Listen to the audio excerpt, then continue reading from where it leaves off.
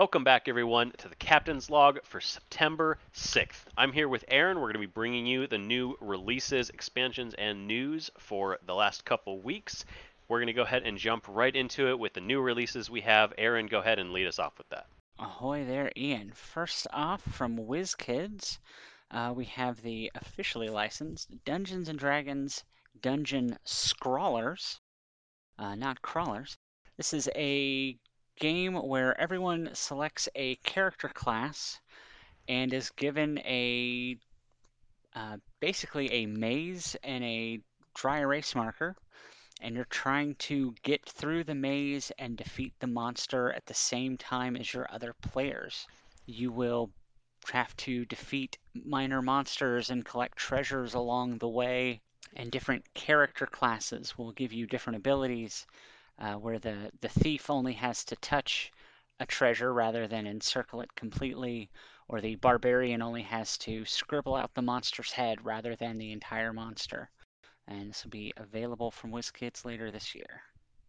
That actually looks really interesting, very colorful, and it does seem like it could just be like a really quick, fun thing to do with your kids for sure. The next game we have coming up is a game that was released by Pegasus Spiel. It is a sequel to the smash hit last year, Micro Macro Crime City. This one is going to be Micro Macro Crime City Full House. It includes 16 new cases, and this one does have an additional marking on it to let parents know which ones are a little bit more adult than the others. This is something that was a bit of a complaint in the original, so it allows people to parse it out if you do want to be able to share it with your kids and you want to avoid maybe some of the more sensitive topics.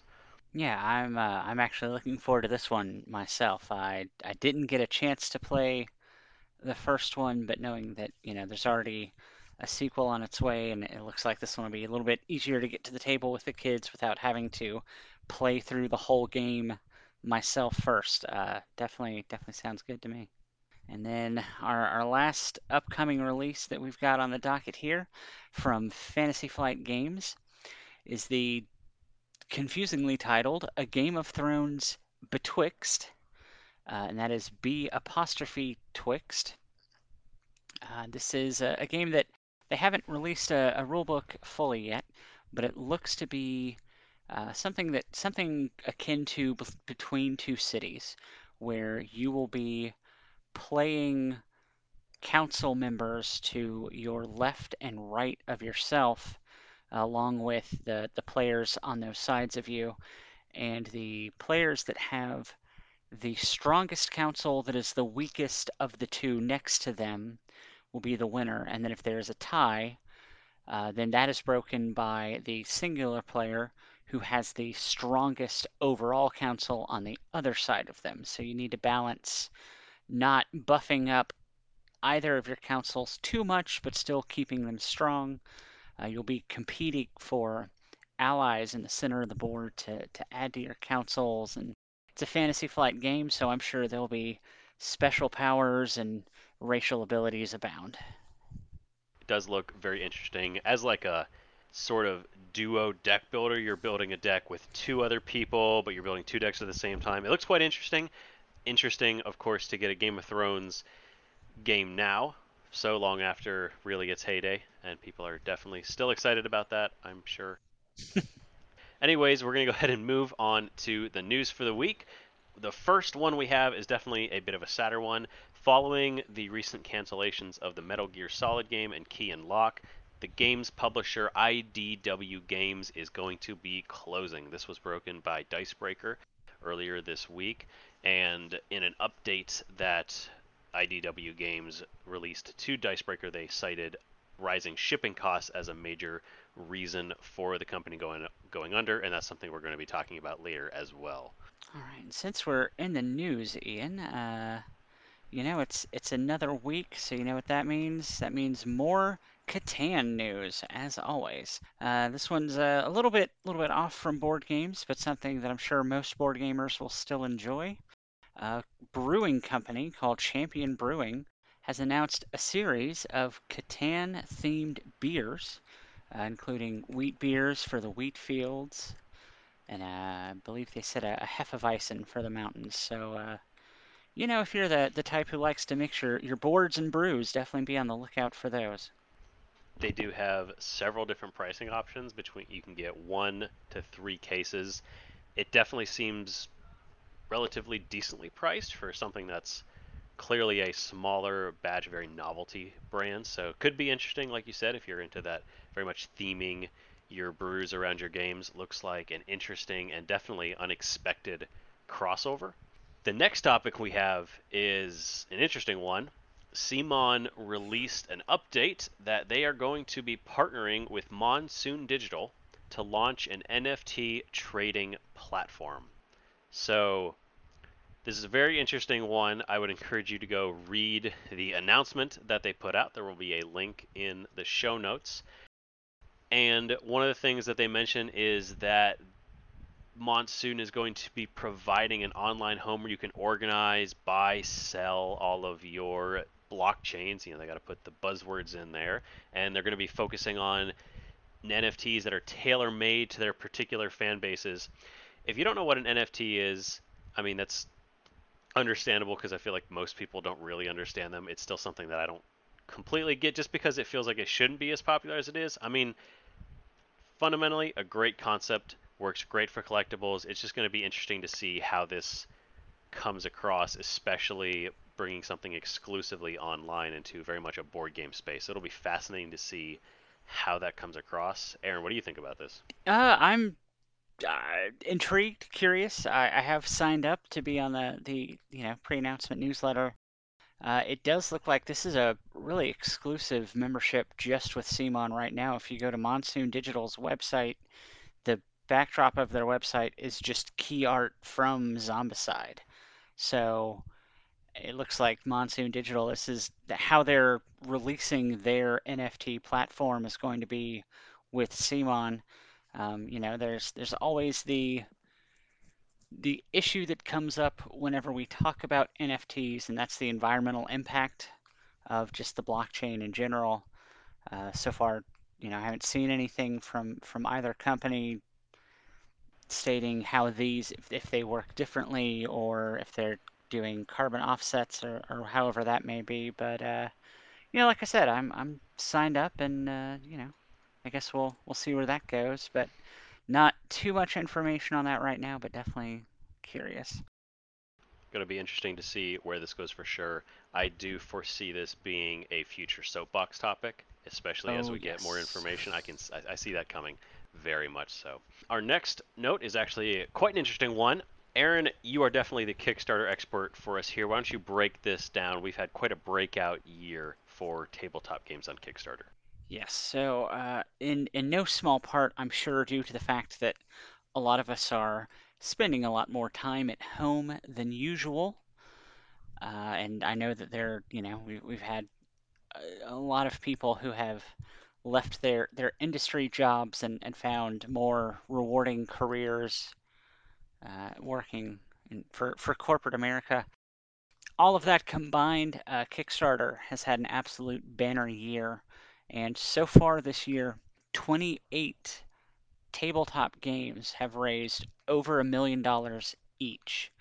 So this we are on pace for another record-setting year for Kickstarter, especially in the realm of tabletop RPGs and board games. And interestingly, this year alone, 6 of those 28 to have raised over $1 million were RPGs, including the still not yet completed Avatar Legends, which it has already smashed the glass ceiling for tabletop RPGs on Kickstarter. Previously, only 4 Kickstarters for RPGs had ever broken the $1 million banner. So I think, there's been definitely an uptick in interest of people playing RPGs. We've seen huge growth in the ability to play them online with your friends.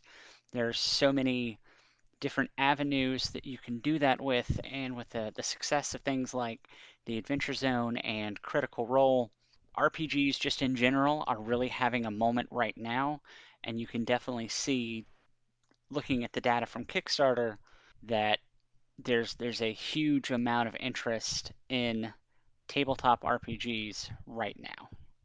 Avatar Legends actually just finished up their Kickstarter as we're recording about 30 minutes ago. They finished at $9.5 million, quite a smashing of what they expected to get. Very exciting. So, gonna be looking forward to that, and definitely excited about the rest of the year for RPGs as well. People do seem to really be enjoying those. We did mention rising shipping costs as the reason that IDW Games mentioned that they were closing, one of the reasons that they had to close their doors. And in connection with that, there has been news coming out that a record number of container ships are being held off of the California coast. There were, as of the end of August, 44 container ships that were in a holding pattern and were all waiting to be able to unload everything. And I'm sure that number will continue to rise as there's just more and more chaos within that realm. We've seen a lot of Kickstarters that have been posting updates for patients. A lot of stuff has been getting held up. We are going to continue to see not only rising shipping costs, but way more delays than we have before. This is definitely a story that we've talked about before that's going to continue to be one for the foreseeable future, I fear. Yeah, I actually got a Kickstarter. I've gotten several updates from various Kickstarters, either just generally asking for patience as they try and figure out how they're even going to get their stuff landed once it's finished production. With Kickstarter having such a banner year, a problem that companies are running into is a lot more people are utilizing the factories in China, and the international logistics problems are really just exacerbating everything. One of the companies that I saw was actually they actually posted that they were half kiddingly but half seriously considering trying to just buy a container outright in order to expedite the process of getting their freight sent over. It's not something that it's not necessarily that it would save them money, but it would just make it faster. The problem we're having is containers are leaving China, but they're not going back. So there's a huge blockade there. Just it's just logistics, honestly. Containers they're very expensive to ship empty. So if there's nothing going back, if everyone wants to ship out and no one wants to ship in, then that creates a huge, huge problem. It's interesting to see all of this still playing out. I think there was a joke, it was a kind of a jokey attitude when the Evergreen wedged, and I think we at the time just didn't realize how much of an impact that was going to have and just how bad the problem was becoming. That is the news for this week. Stay tuned next week, of course, for the main podcast. Just a quick teaser for those of you who are listening. We're actually going to be breaking down Eric Lang's trilogy of games, Blood Rage, Rising Sun, and the newest one, Ankh. So we're going to be talking about those, comparing them, and really kind of breaking down what we enjoy from each of those. Of course, we'll have another Captain's Log coming in 2 weeks, so keep your eyes out for that. But until then, we'll be right here on the Dice Pirates.